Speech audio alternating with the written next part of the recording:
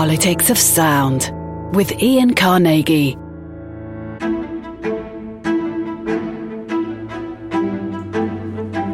My guest for this month caught the political bug early. At the age of 11, while his peers obsessed over heroes from the worlds of sport and media, he could be found standing outside Parliament in the hope of catching a glimpse of the comings and goings of MPs and maybe even collecting an autograph or two. He joined the BBC as a political analyst direct from university before becoming a political columnist for the Daily Telegraph. In 2008, he became co-editor of Conservative Home, making him the first journalist from a British national newspaper to leave the mainstream media to become a full-time professional blogger. After a stint as political editor of the Taxpayers Alliance, latterly rising to chief executive, he moved to join the newly founded Brexit Central as its editor. He is Jonathan Iserby, and we're about to hear what inspires him, both politically and musically, on this, The Politics of Sound. Jonathan Iserby, welcome to the Politics of Sound podcast. Thank you very much. Before we go any further, there you are, standing outside Parliament as a boy, hoping to catch a glimpse of some of your political heroes. How successful were you?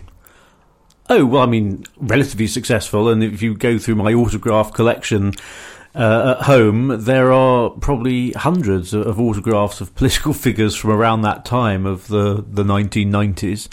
I basically got the political bug when they started televising the House of Commons in 1989. And, you know, as you say, you know, it was a pretty precocious interest to have, and not many of my direct contemporaries shared this particular interest. But no, I mean, the televising of Parliament was absolutely opened up that world to me, and I got absolutely hooked on it, and have been ever since. What is it that fascinated you particularly about these characters? I'm not sure. I mean, I suppose even at that stage, I'd always watched the news and taken interest in current affairs, and at the end of the day, these were the people who were making the decisions about how the country is run, which is a pretty important job, although, as we've seen over the last 25 years, they actually ceded quite a lot of that power to a higher body in Brussels over that time, which was rather disappointing. And obviously, you know, in the early 90s, that was when the big debates about Britain's place in Europe really began to take off, when the Maastricht Treaty was signed and all the discussion that emanated from that. Were there any particular individuals that you remember meeting outside Parliament?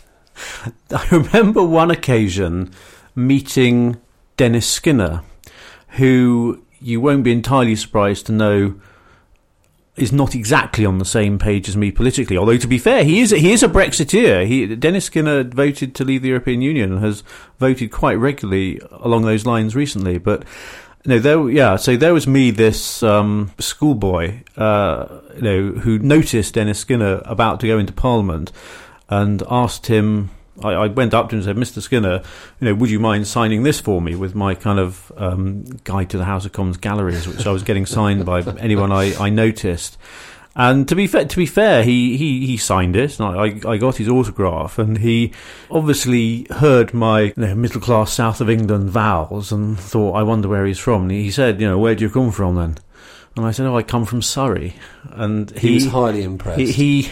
I think he realised that he and I were not on the same page, and he went on his way. But he, of course, is now the oldest member of Parliament. Before we go any further, I imagine there'll be a number of listeners to this podcast asking themselves, what is Brexit Central, and what does it do? Well, Brexit Central was founded after the referendum in 2016 by Matthew Elliott, who was the man who'd been chief executive of the Vote Leave campaign, a very old friend of mine. And he wanted there to be a portal through which to chronicle the process of leaving the European Union, to keep the public, in particular the Leave voting public, but everybody, and indeed observers from overseas as well. We've got a lot of interest in what we do from people overseas. and to basically provide that running commentary on the process, and to a degree to hold the government to delivering on the result of the referendum. And so we set it up in September 2016. And the basics of what we do is a morning email that goes out about 8:30 every morning from me or one of my deputy editors, which basically summarises what has happened over the previous 24 hours. We will kind of take bits from different newspapers, from different websites, from different broadcasters, and pull it all together in one place as a kind of one-stop shop for everything you need to know about Brexit on any given morning, as well as hosting opinion pieces or analysis pieces by ourselves or by politicians or academics or business people or campaigners or, over the last 2.5 years, we've published pieces by, I think, about 450 different people. It's a resource that people have found ever more useful as the process of Brexit has continued. What would be a typical day for Jonathan Iserby, or is there no such thing? When we were setting up your appearance on Politics of Sound, we spoke on the phone, you were in Central Lobby. How does a day for Jonathan Iserby normally pan out? I mean, the one bit that is constant is the morning routine. So the email we want to get out by 8:30 in the morning, which means I'm usually up by about 5:45 in the morning preparing the email, because the email has a kind of letter from me at the top of it. Then it goes on to pulling the links together and so on in one place. And, I'll be listening to the Today programme on Radio 4 during that time, preparing it all, putting it all together, usually with the help of one of my colleagues, where they in their respective homes. I'm not in the office at that time of the morning, but I'm working from home, putting that together. By just after 8 o'clock, there's a kind of everything's pulled together, and we need to do a kind of final read through of it, check for spelling errors and formatting errors and things, and then push the button. The email goes out to our tens of thousands of readers. We post the content onto the website, and at that point I will then head into London, head into the office. We have a little office in central London, in Westminster, but also, as you say, I spend quite a lot of time around Parliament. And at that point, there isn't really a typical day. Sometimes I'll be in the office editing pieces that people have submitted or that I've commissioned, or I will be doing the commissioning of other pieces, or if there's a particular session in Parliament discussing Brexit issues, I'll go and sit up in the press gallery and watch it and tweet about it while it's going on, or just spend time around Parliament, meeting with people, talking to people, soaking up the atmosphere, just seeing what information you can garner just by being around there. And that's a very old style way of doing journalism, really. This is something which I think a lot of people would be fascinated by. Where do you get your stories? Not naming names, but how sure can you be that what you are putting on your website is probably correct? And have you gone to press, if that's the right term, and then it was wrong? All journalism is based on what your sources tell you, and some of those sources occasionally will have had a bum steer themselves, or be perhaps pushing a particular line of something that they want to happen that perhaps hasn't happened. But in the main, you can tell from what I write each morning, I am sometimes sharing stories that I've heard, speculating about what may or may not happen, and frankly the situation we're in at the moment in terms of Brexit, which is a very fast-moving situation, and by the time this goes out, who knows where we'll be. You will share nuggets of gossip, but what may be happening and what may be planned one moment may change a few hours later. You speak about a fast-moving situation. Can you remember a time such as this? Indeed, within your lifetime, can you recall a period of greater political upheaval? I mean, I don't think I can, and certainly from all the people I talk to around Westminster every day, a lot of whom have been there quite a long time, they can't think of it either. It is an extraordinary situation, and those of us who wanted to leave the European Union feel somewhat vindicated, because a lot of us said over many years that the European Union has taken power from Westminster in all kinds of areas of policy, and yet, throughout the last couple of decades, those in favour of the European Union and UK membership of the European Union have said that it was nonsense for people like me to suggest that the EU influenced all these different laws and created X percentage of legislation and so on. And yet, what the Continuity Remainers are saying now is, well, this is frightfully difficult because it affects every single area of policy and every area of national life. This is very complicated. To which a lot of us are saying, yes, that's why we wanted to get out of it in the first place. But yeah, it is an extraordinary situation, and certainly in terms of kind of political paralysis inside Parliament and inside government, that in terms of actually getting on with, quote, normal politics and normal decision-making, there's not a lot of that seeming to be going on. And I think the British public are getting increasingly frustrated by that, because clearly there are a whole load of very important domestic policy issues that need to be addressed. And yet Brexit has taken so much bandwidth that there's not a lot of that going on, which is another reason why, in my view, the government and Parliament need to jolly well get on with delivering Brexit so that Parliament and our elected politicians can get on with, obviously, yes, using the additional powers they've now reclaimed from Brussels, but getting on with the normal business of government. You are a confirmed Eurosceptic. You must have woken up on the morning after the referendum, if you went to bed at all, which I doubt, and felt that the country maybe was about to emerge, blinking into a new, brighter future. And yet here we are almost 3 years after that moment, and everything seems to be something of a mess. Where do you think it's all gone wrong? And what were the pivotal moments of mistake in your view? I mean, I certainly remember that morning very well, and you're right, I certainly didn't go to bed. It was an incredibly exciting moment, and let us not forget, more people in our country voted to leave the European Union than have ever voted for anyone or anything in British electoral and political history. But equally, nearly as many voted to remain. Not as many, though, and it was a clear majority of more than 1 million votes. But putting this more in a nutshell, what pivotal moments do you think that there were or have been that has left us where we are now in this hiatus? I think the pivotal moment was when Theresa May signed up to the Irish backstop, and David Davis, the then Secretary of State for Brexit, advised her not to do it and said this could well be a trap. She ignored her Secretary of State.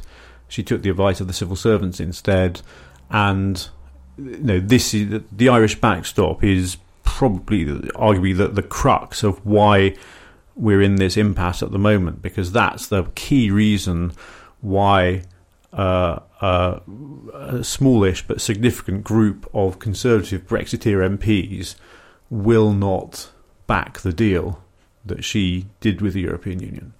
Is Mrs May the problem?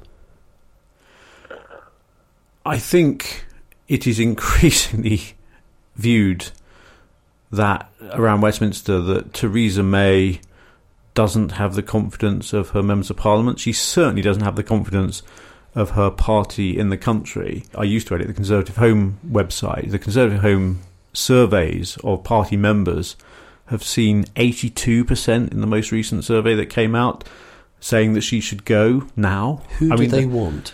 Well, that's a question. They want, I think, the Tory party members in the country want a conviction Brexiteer in the hot seat. Dominic Raab, we're talking Boris Johnson. Those would be the two obvious names, although, other Brexiteers are touting themselves. Esther McVey has obviously said that she would like to be a contender, who's another former cabinet minister who voted for Brexit, who resigned from the cabinet over Brexit. And I think when the Tory leadership contest happens, and as I say, by the time this podcast goes out, who knows what might have happened? That the starting gun might even be about to be fired. Who knows? But when it does happen, there will be a contest involving a hell of a lot of people who fancy that job. But the Tory grassroots will get to decide between the top two candidates from the MP's ballot. And by all accounts, I would be surprised if the more Eurosceptic of those two candidates didn't win that ballot. Very quick answer.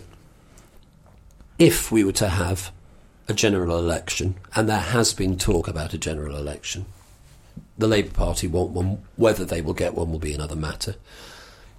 What do you see as the outcome of that? It's impossible to say right now because there are so many unknowns. I've had a sense for several months that a general election is likely sooner rather than later, merely because of the arithmetic in Parliament creating this deadlock, which will make it very difficult to pass pretty much any legislation. We're going to get onto the music in a minute, but how do you think history will regard this period ultimately? I think it will probably depend how the period concludes. And we don't know how it will conclude at this moment. Well, we shall see. Now, all this is very important, of course, but equally important is your impending visit to the Politics of Sound virtual record shop, from which you will hopefully emerge brandishing some of your favourite albums. Before we let you into the shop, you're a busy man. What sort of a role, if any, does music play within your day-to-day life? I'm not a huge role within my day-to-day life, although I do sometimes listen to my iPod when I'm commuting in, although I do often find myself listening to podcasts and political podcasts at that while Has that I'm been commuting. quite a new thing? Yeah, I was quite late to get into the podcasts actually, but there are some very good political podcasts, of which this is clearly going to become one. Of course. Is a visit to a record shop something, and there are not many around now, but is a visit to a record shop something that will represent a pleasure for you? Or would you normally obtain your music online? The thing is, I still basically do buy CDs rather than download stuff. You could still get. I suppose Amazon still has them. Well, I mean, you can still go into shops and buy physical CDs, and a more rare occurrence, I would have thought now. Yeah, I dare say, but I do. I very rarely get the chance to go to a shop to look at CDs like that, because if I'm out shopping, I often will have my 6-year-old son in tow, who is not so keen to allow me to spend hours browsing. In recent years, there's been an obvious revival in the vinyl album, which I think was a surprise to a lot of people. Does this interest or excite you? See, I'm a heretic. I've never owned a physical record player. You know, even growing up, we basically only had tape players. So as a kid, I would buy music on tape, and then for my 18th birthday, I got a hi-fi with a CD on it, and started buying CDs. Was that a big moment? Yeah, it was an important moment, yes. So, yeah, tapes, then CDs. I've never actually owned vinyl. So when you come out of our record shop, you're going to be holding CDs in your hand. I am, yes. The moment has arrived. It's time for you to visit the Politics of Sound record shop.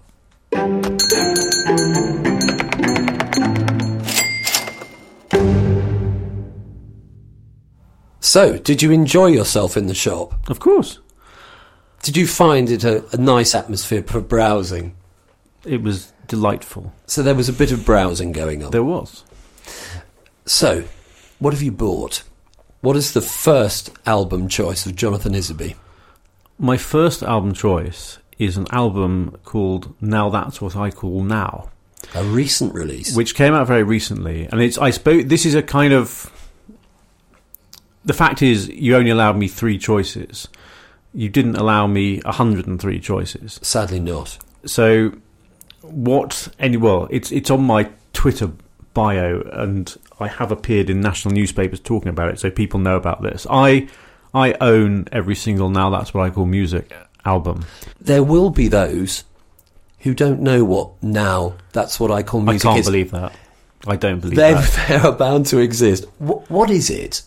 As you well know, the Now That's What I Call Music brand was created at the back end of 1983. And the very first album, it was effectively a kind of greatest hits of 1983. Classic compilation album.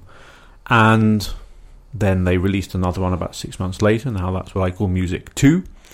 And then another one 6 months after that at Christmas 1984. And then the first few were every 6 months. And then they relatively soon got into a pattern of 3 a year. One at Easter, one in the summer, one at Christmas. Basically just pulling together some of the best tunes from the previous few months in one place. And recently we got up to now 102. And I own every single one of them. And what Now That's What I Call Now is, it came out a few months ago, it's basically one song from each of the first 100 albums. You've described this series as the soundtrack to your life. I have. What is it about it that appeals to you so much? Well, as you say, I've always enjoyed listening to music, and the brilliant thing about having this full collection of Now albums is that you can take any one, push it on, and it will transport you back to a particular moment in your life. Music is clearly very evocative of feelings and memories, and so certain tracks will just take you back to a particular time in your life. And given that I was born in December 1977 and the first one came out in 1983, it basically is my entire conscious life. Indeed. This collection, how have you managed to accumulate such a thing? Well, I mean, each time a new one comes out, I buy it. But there must have been many that you didn't buy at the time. It started at Now. The first one I bought brand new was Now 10, back in 1987, and that was the point at which I started buying them as they came out. And then it was quite a few years later that I thought it was a bit daft that I didn't have 1 to 9. Now, I think by that stage, I think 8 and 9 I'd picked up somewhere, but I basically went onto eBay and just kind of completed the set in CD form, or is it cassette? No. The first 31 I had on tape, and then when I turned 18 and I got the CD player, I started getting them on CD. So you have a cassette 32 player? I do. So 32 was the first one that I got on CD. Although they did re-release Now 1 in CD format recently, which I now own. And I think is it a classic?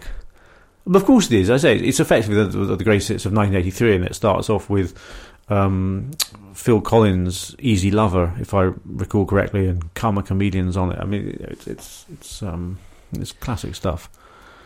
Now provides not only a potted history of pop music from the 1980s to the present, but also gives us a fascinating insight, I suppose, into the changes in listening formats during that time. It's been released on vinyl, cassette, compact disc, download, and even periodically on mini disc, VHS, Betamax, and Laserdisc. Is any of your collection on one of those more defunct formats? No, certainly not now. I think You haven't got a Laserdisc? No, I haven't. Funny enough, I think at one point, I don't think anybody has. At one point, I may have had a VHS of one or two of them, but that has long since been consigned to the history books. But I do have the complete set on cassette and CD. Now, you may be aware of this, but the name of the series was actually coined from a 1920s poster. Indeed. Do you want to tell us about that? Well, it was a poster in Richard Branson's office, if I recall correctly. I think he gave it to his cousin or brother. It was in one of their offices anyway. Simon Draper, I think, who was a bigwig in Virgin. Maybe he still is. And I think, which said, "Now That's What I Call Music." And what did it have on it? And there was a pig on it. Yes. Which became the iconic part of the logo in the very early editions of the compilation, but it kind of took a back seat after a few years. A difficult question, possibly, but do you have a favourite Now compilation? I'm still very fond of Now 10 because it was the very first one that I bought. I'm the ones from the mid 30s and late 30s kind of transport me back to when I was at sixth form and then at university, and so that's a very kind of the soundtrack to your life. Evocative period in my life. You're clearly not alone in your love of the series. You obviously have Now 44. I don't know if that's a particular favourite, but was that the best-selling one? That was released in 1999. It shifted no less than 2.3 million copies, and the series has combined UK sales figures in excess of a staggering 85 million. But you are a super fan. Oh, yeah, I think so. And I have been featured in several newspaper articles. It was when now which year? It was around the time. It wasn't for one of the anniversaries. I think it was a slow news day, 1 August, a few years ago now, when The Sun basically ran a story on here's this guy who owns all these. How did CDs. They know about you? Do you know, I can't. I think I'm trying to remember because I work in the media. It's just a thing that gets known, and I'd certainly appeared on Radio 5 Live for one of the anniversaries when one of was it the 20th or the 25th anniversary or something. You know, people got to know about it. But there was The Sun ran this story on a slow news day 1 August about this guy who owns all the Now albums, which they headlined, I think very unfairly, "Now that's what I call tragic." That wasn't very pleasant. And the joke was this was on page 3 of The Sun in the time when they still had page 3 girls as well. So it was a collector's edition of The Sun, that one. Do you still have it? I have it somewhere, yes. And they even did a Sun Says about me. There was an editorial about me. The editorial actually featured you on your Now collection. It was making comment about my collection. Yeah. Now I think it's time to put you to the test, because it's now time for a quick round of Now or No. You're going to hear a series of statements about the Now series, and all you have to do is tell us if it's true, Now, or false, No. Here they are. Richard Branson went on to marry the owner of the shop where he bought the celebrated poster featuring the chicken and the pig. Now?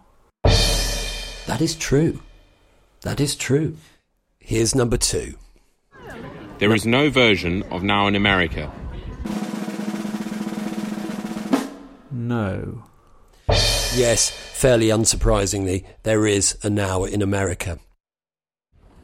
Madonna is one of the highest featured artists on the series. No, she's never been on one. But she's never been, if you count the Chronicle series from 1 to 102. She refused to be on it. Here's the next one. The first song to appear on any Now album was by Phil Collins. Now. Is correct. It would take over 250 hours to listen to every Now album back to back. I'm sure it would. Is correct. But the question is, can you complete the set and get the full house? Here's the last one. Every volume of Now has made it to number 1 spot.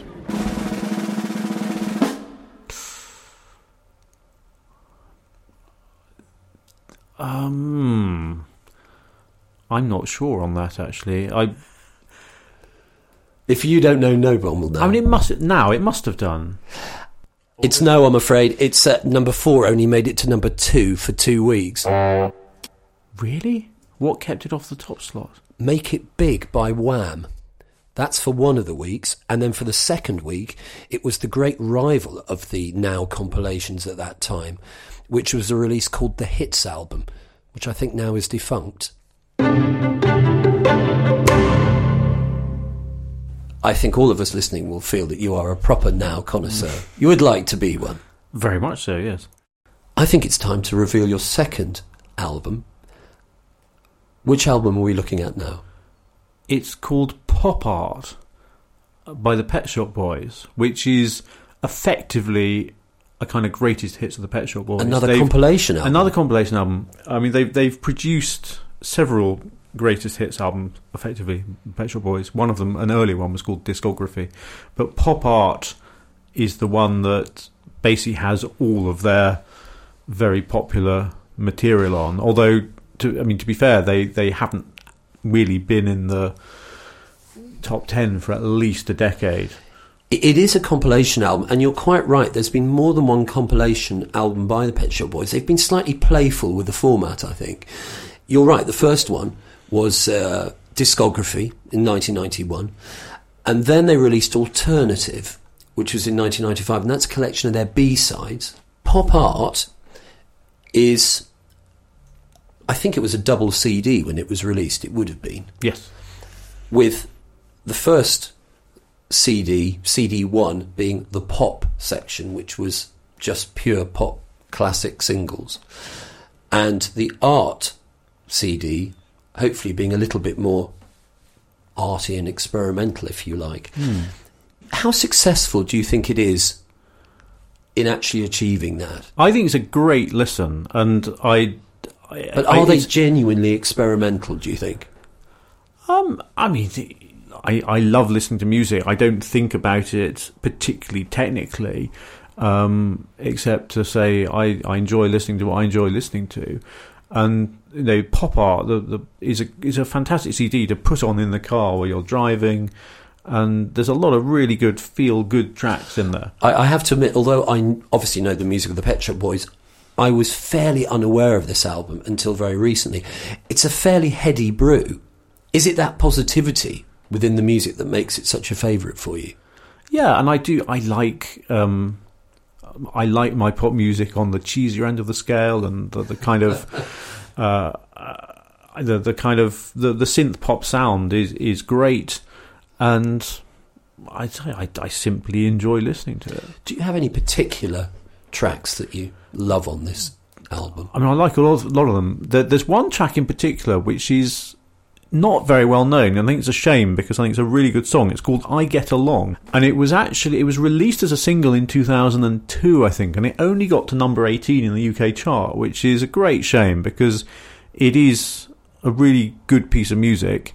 I Get Along is particularly interesting. When I was listening to it, it did catch my attention, because it doesn't really sound like the Pet Shop Boys. That's true. It's not as synthy pop as most Pet Shop Boys songs. It's got a guguitar on it for a start. Yeah. And the instrumentation, the harmonies are a real departure. I thought it was more reminiscent of Oasis. I know exactly what you mean. There's several interesting things about that song. Musically, the chord sequencing, I think, is very baroque, actually. If you take the chord sequences of the chorus and break them up, I think it's a very similar chord sequence to the Handel Arrival of the Queen of Sheba, which is a kind of classic sequence and I'm sure that chord sequence must have been used in all number of pieces of music over the centuries. Well, they've been no strangers to using harmonic progressions from classical pieces. Pachelbel's Canon was used in Go West. There's another very interesting connection, and particularly with this podcast, which is that there is a direct political association. Yes, with this song. It is said that Neil Tennant wrote this song about Tony Blair having to deal without Peter Mandelson. So Peter Mandelson, when he resigned from the Labour government, was obviously Tony Blair's closest. 2001, and before that in 1998. Exactly. He was one of Tony Blair's closest political allies, and Blair was having to deal without him. And the lyric of the song is "I get along without you very well," and then there's references to, I think it's the second verse opens something like, now I find that you'd rather be with rock royalty instead of people like me. Absolutely. So yeah, it's just that is a bizarre political illusion, but I think it's a great piece of music. Alas, I've never seen them play that live. I've only seen Pet Shop Boys live once, and that was supporting Take That at Wembley about 8 years ago. Did they have their whole show? Because the lights and the staging is a very important part of a Pet Shop Boys show. I mean, no, they were supporting Take That. So they weren't the main event, so it wasn't quite as glitzy as I imagine it would be if they were. Lyrics, like you have already mentioned, have been something which have gone throughout their career. Indeed, they recently released an EP, I think it was in November last year, Give Stupidity a Chance. Were you aware of this? I don't own that. One particular song, What Are We Going to Do About the Rich? They're avoiding paying taxes while the welfare state collapses.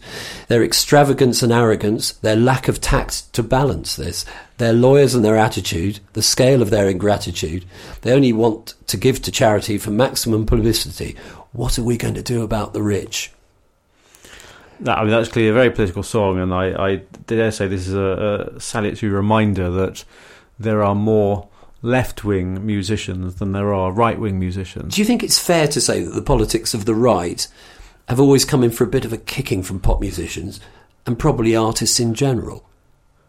I mean, I think, yeah, you only need to look at how few people from the world of pop music I can think of who have come out in support of centre-right candidates in elections, and to look at the number of musicians who do involve themselves in very political causes which tend to be of a more left-wing nature, to conclude that. Although I think about that said, Gary Barlow actually famously came out for the Tories in 2010. Is the list any more extensive than that? It's not a very long list. From thinking, Tony Hadley, of course. Tony Hadley was a big supporter of the Tory party.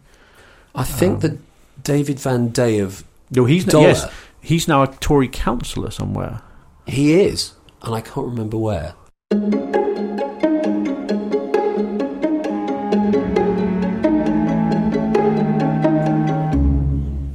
You are also, obviously, a great connoisseur about the Pet Shop Boys. Do you have all of their albums? No, I don't. I mean, I'm not a super fan of the Pet Shop Boys, but they're one of those groups who I think over the years consistently produced a lot of really good music and had some very big hits. I mean, their cover of Elvis Is Always on My Mind was the Christmas number one in 1987. And 1987, it's a super, super year, rounded off with a brilliant Christmas number one. And I think their version of it is amazing. It wasn't, I mean, I at the time was only 9 or 10, and I didn't realise it was an Elvis song. I just thought this was a Pet Shop Boys song and thought it was almost a happy accident. They performed it on an ITV special in 1987, which was called Love Me Tender, which was celebrating, if that's the right word, the 10th anniversary of the death of Elvis Presley. Yeah, because he died a few months before I was born. He did, indeed. And it was so well received, their performance, that they decided to record it properly and release it. It was the Christmas number one that year, and it was voted best ever cover version of a song in a 2014 BBC poll. That doesn't surprise me at all, because I think it is far, far superior to the original. I'm sorry for any Elvis fans listening, but I think it's a superb piece of performance.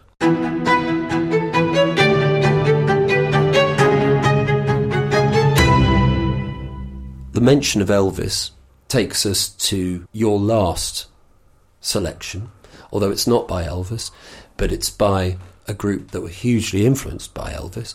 What is your last album choice? I'm looking here at the album cover you're holding up in front of me, designed by Peter Blake. Indeed.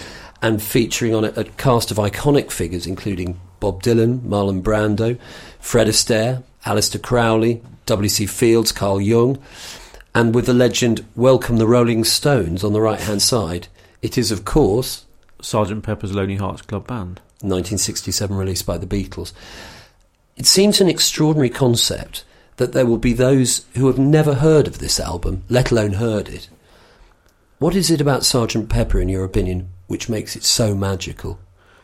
Oh, it absolutely is magical. I mean, I'm a big fan of the Beatles, and I got into the Beatles I suppose I discovered them, in my very early teenage years. How did you discover them? What was the first thing you heard? I think the first stuff I heard, it would have been in the early 1990s when a Beatles Greatest Hits album was released, and I suppose initially I was very much sold on the earlier stuff, the Hard Day's Night, Help, I Want to Hold Your Hand, She Loves You, and that's all fantastic stuff. But I suppose as I matured and my musical tastes matured, I probably came to appreciate the more complex later work of theirs, of which Sgt. Pepper is obviously the masterpiece.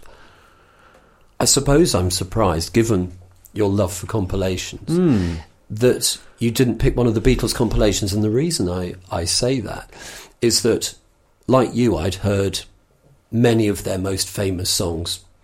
And then at about the age of 10 or 11, I discovered the rest of their songs through two, what I considered at the time and still do, to be two brilliant compilations, which are now referred to, I think, as the Red Album and the Blue Album, 1962 to 66, and then 67 to 70. I listened to the 67 to 70 beforehand. Are you aware of those albums? Yes, no, I'm aware of them. Of course I am. I mean, one of the reasons I chose Sgt. Pepper is that I thought that real music aficionados would feel that I was cheating to have all compilation albums. And I dare say that some of the people that you have on this in the future will actually choose all just straight studio albums. Do you enjoy the narrative of the album? And there clearly is one. Yeah, because often you will hear a song individually, and it'll come to the end of the song, and you already know in your head the opening chords of the next song and what it's going to be. And absolutely, yes. I say the thing about Sgt. Pepper, it's an extraordinarily diverse range of pieces of music by the same group in one place. Now, the album itself was originally going to be a concept album about Liverpool. And so they set about writing, John Lennon producing Strawberry Fields Forever, McCartney producing Penny Lane, of course. And of course, it's a great shame that those aren't on the album. But there is a reason for this, and that is that at the time there was a rule, a regulation, or at least an understanding, that if you released that as a single, you couldn't put it on an album if it was released in the same year. So, which seems utterly absurd now. It absolutely does, but with great ill grace, and understandable ill grace, they released it, but they were then back to square one. So they then went to Abbey Road with nothing, but within a few days had produced, I think, one of your very favourite tracks, and certainly I think many people's favourite tracks, which was A Day in the Life. Yes, which of course was the Lennon section of it, inspired by a copy of the Daily Mail from January 67, it would have been, and basically the main section about the story about Tara Guinness, the Guinness heir. Tara Brown, I think. Sorry, Tara Brown, the Guinness heir who was killed in a car crash, and that's the story that is told in the first part of the song, and then the other random story that takes up the other section of the Lennon part of the song is about the potholes in Blackburn, Lancashire. I think the BBC were thinking of banning this, or maybe even did, because they thought it was a drug reference. Indeed, the BBC at that time were banning the Beatles for very many of their songs for perceived drug references. Yeah, the idea of, say, taking these two newspaper stories and creating this incredibly haunting piece of music, and of course it's fused together with this McCartney section, which was written when they were still working on the idea of a concept album. Exactly, and they just stitched them together and it works. But how do they stitch it together? They have these extraordinary... In fact, this is one of my earliest memories. The first time I listened to the Beatles' 67 to 70 album, I didn't know the song A Day in the Life at all. And I remember finding those extraordinary orchestral crescendos quite terrifying. How were you when you first heard those? You maybe were a little bit older.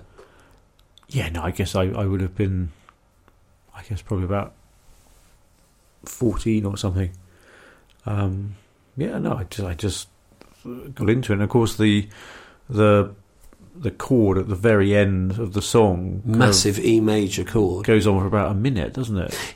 Yes, there was a whole collection of pianos. I think there was at least 3 or 4, maybe more pianos, and they all hammered this chord to see how long they could hold it for.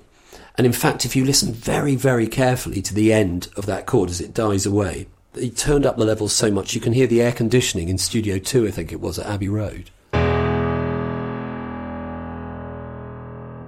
There's one other track that I know you particularly like on this album, and this one was the one which was inspired by a circus poster. Yeah, Being for the Benefit of Mr. Kite. Indeed.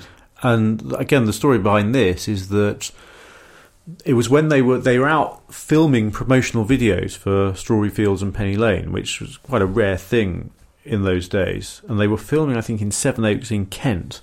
And John Lennon went into an antique shop or an art shop or something and saw this poster advertising a circus that happened in Rochdale, in Lancashire, as it then would have been, in the early 1840s. I want to say 1843 from memory.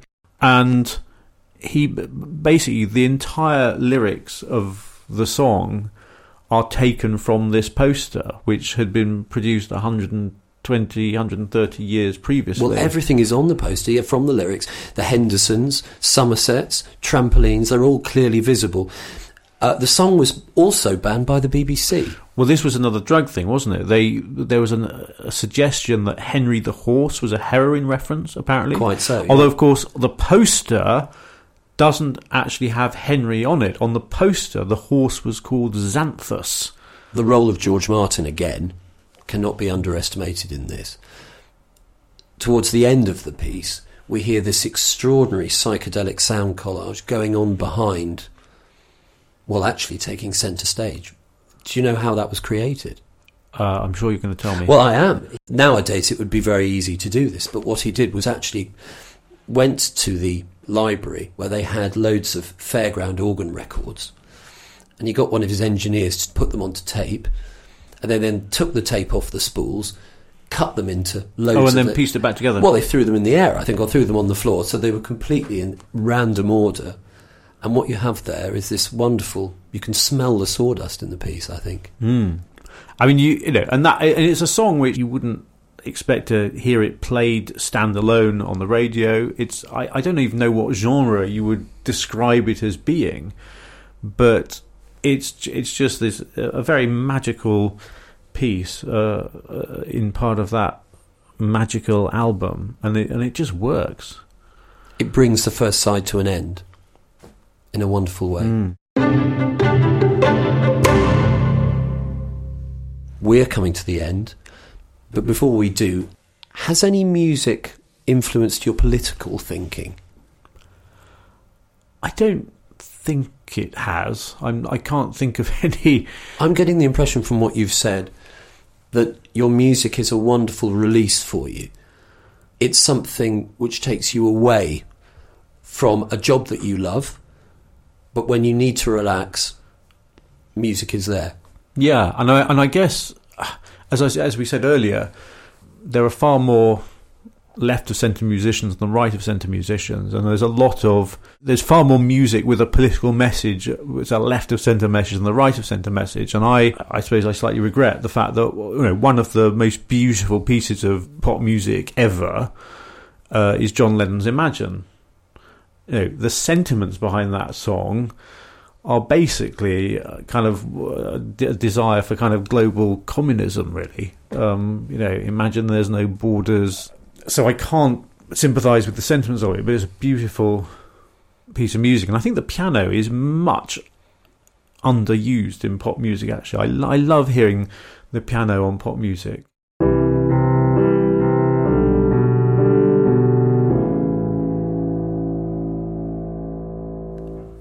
We could talk about that song for a long time. But before we wrap up, I have to ask finally, has living a life in such close proximity to Parliament and political figures ultimately put you off taking the plunge and becoming an MP yourself? Well, if you look at my school yearbook from 1996, under the section, what is your life ambition, I did at that stage, at the age of 18, write in black and white that my ambition was to be a Member of Parliament. But frankly, having done all the jobs I've done in journalism and in campaigning, political campaigning, I came to the conclusion quite a few years ago now, actually, that I can have a platform, I can have a degree of influence over the agenda, and air my views and be part of the political world without sitting on the green benches as a Member of Parliament. And it's not so much the sitting on the green benches that I would find challenging, but the lifestyle of a Member of Parliament is very, very difficult. You end up having to potentially live in two different places and not see your family huge amounts of the time. The fact that the public feel that they own you, and that a lot of your weekends aren't actually your own because you're expected to be doing things in a constituency, and even during the week you're expected to be voting as you're told by the whips. It's not an easy lifestyle. I mean, I've got a lot of friends who are members of Parliament on all sides of the House of Commons, and I hugely respect them for doing it. And I see the frustrations they have. I see the difficulties that they have. Do they have to put up with... they must be at the moment, whatever their political view, they must be experiencing anger. Yes, a lot of them are. And not least from what is outside Parliament, where there are both factions of the Brexit debate. Yes. We need to be very careful, because we mustn't stop holding our politicians to account, because they are there to represent a constituency and to vote in Parliament on behalf of their constituents as they see fit. And obviously it is the democratic right of voters to challenge members of Parliament as to how they vote, and to respectfully disagree if you think they're doing the wrong thing, but also for that debate and discussion and challenge to happen, say, in a respectful manner. And I fear that at the moment there is quite a lot of disrespectful behaviour towards politicians, which is difficult, is hard to deal with. So we are not going to see Jonathan Isby, MP? I'm not expecting that, no. Jonathan Isby, thank you very much. Thank you.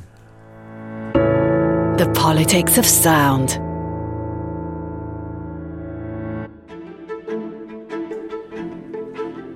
My thanks to Jonathan for his engaging political and musical views. I'm also grateful to the Politics of Sound String Quartet, who we've heard throughout this podcast, and to Gareth Hart. On the next edition, Liberal Democrat MP Tom Brake will be my guest, and paying his own visit to the Politics of Sound record shop. I wonder what his album choices will be. If you've enjoyed this edition, then please do subscribe. We'll see you on the next Politics of Sound.